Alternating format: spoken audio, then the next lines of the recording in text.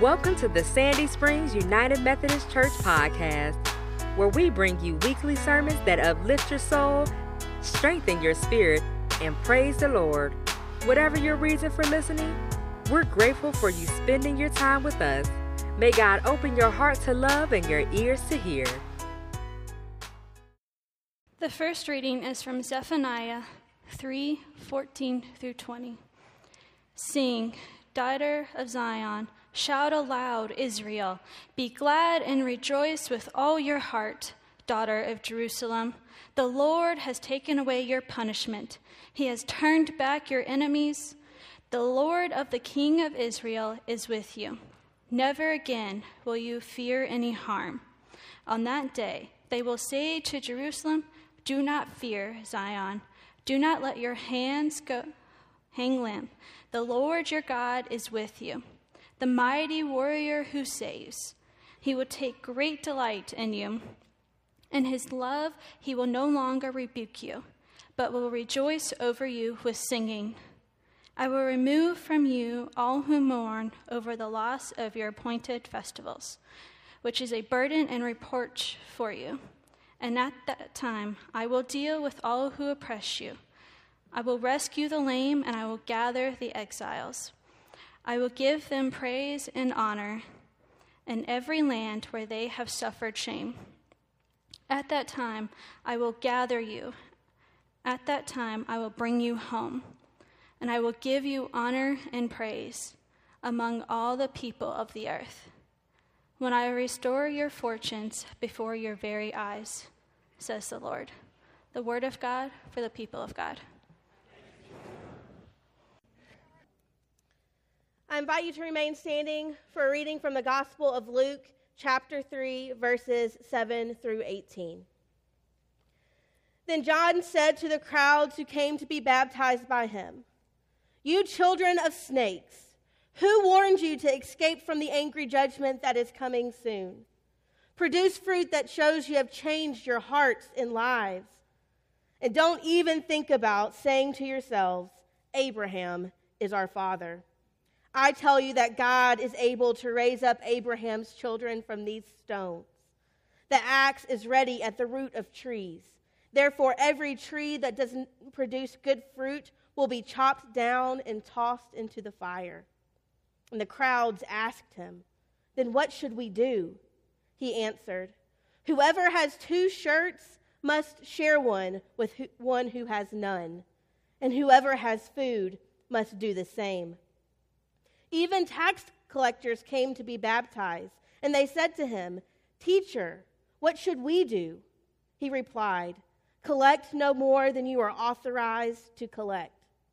Soldiers asked, "What about us? What should we do?" He answered, "Don't cheat or harass anyone, and be satisfied with your pay." The people were filled with expectation, and everyone wondered whether John might be the Christ. And John replied to them all, "I baptized you with water, but the one who is more powerful than me is coming. I'm not worthy to loosen the strap of his sandals. He will baptize you with the Holy Spirit and fire. The shovel he uses to sift the wheat from the husks in his hands, and he will clean out the threshing area and bring the wheat into his barn. But he will burn the husks with a fire that can't be put out." With many other words, John appealed to them, proclaiming good news to the people. This is the word of God for the people of God. Amen. Reverend Abby Coker tells the story of a young woman named Christine. And Christine wanted to become a dancer. And Christine knew exactly the source of her inspiration. She was inspired by having been to a performance by a very famous dancer named Rose. Christine was mesmerized by Rose's feet and hands and the way Rose moved with her partner and the smile on her face that she had when she danced that lit up the entire hall. Christine remembered the way that Rose seemed completely absorbed by the music and the movement when she danced. because Rose was so completely in the moment with her entire mind and body and spirit that her eyes showed her joy. Her mouth radiated with a smile. Her feet could do anything in the world, and they could spin. They could jump. They could twirl. And the dance brought Rose to life, and it brought the people that were watching it to life as well. It wasn't the fame, it wasn't the lights, it wasn't the stage that drew Christine's admiration. What Christine was drawn to was one simple thing: joy. The joy that was found in Rose's body from deep inside her heart. Rose danced to the joy she found in the rhythm of the music. Joy was in the way the music's rhythm matched her movement. It was in the muscles and sinews of her body. It was in the way the audience was mesmerized with her, hanging on her every turn and twist and jump. There's something about joy that draws us in and makes us look closer. To be joyful is to have complete freedom to be where we are, like there's nothing else going on in the whole world. Rose, the dancer, had found such freedom. She was free to be completely absorbed in every detail and in each moment as it came her way. And Christine saw it, and she wanted to be like that. What is it that completely absorbs you? What is it that you get lost in? Where have you found this kind of freedom in your life? Maybe it's playing your favorite sport. Maybe it's tending your garden. Maybe it's singing or making music or painting or taking photographs. But whatever it is, I imagine that when you are doing the thing that gives you the most freedom, others see joy in you, just as Christine saw it in Rose. Over the years, Christine's dream to become a dancer grew, and then one summer she learned that Rose's tour company was coming to the town where she lived, and she would have a chance to see Rose perform again, and so she resolved a way to find time to meet the woman who had inspired her dream, and she went to the performance on the final night of the show. And when the performance ended, as people found their way to the exits, Christine found her way to the stage. By that point, the auditorium had cleared out, and there were a few people around. And then Christine all of a sudden found herself alone with Rose. A moment she hadn't so much as dreamed was possible. But the words began to come out of her mouth. How do you learn to dance like that? How did you actually become a dancer? After a few years of wanting to ask, she waited and listened to Rose's answer. Well, I had quite a few lessons, and I studied under some of the most established dancers in the country, and all of that was a big help in the beginning. I learned all the techniques any beginner, any novice would, but the truth about my dancing, do you want to know the truth? Do you think you will be able to believe the truth? And Christine fumbled around the words to say, I want to know, keep going. Thinking she had come this close and wasn't about to miss on the secret, Rose said, the truth is that I started to dance the way I do now after I had been through a very hard time with many days of nights and despair. It was like living in a tunnel that seemed to grow more and more narrow every day. My life was overtaken by addiction, and there came a day when I had to decide if I wanted to live. I'd gotten to the bottom, and that day I decided to tell myself that if I'm going to live, I'm going to dance, and I'm going to do something that takes everything that I have to give. Christine didn't know what to say in the silence, but Rose's words picked back up when she took a deep breath and said very quietly, and I've said that to myself every day since. True joy doesn't grow in solitude.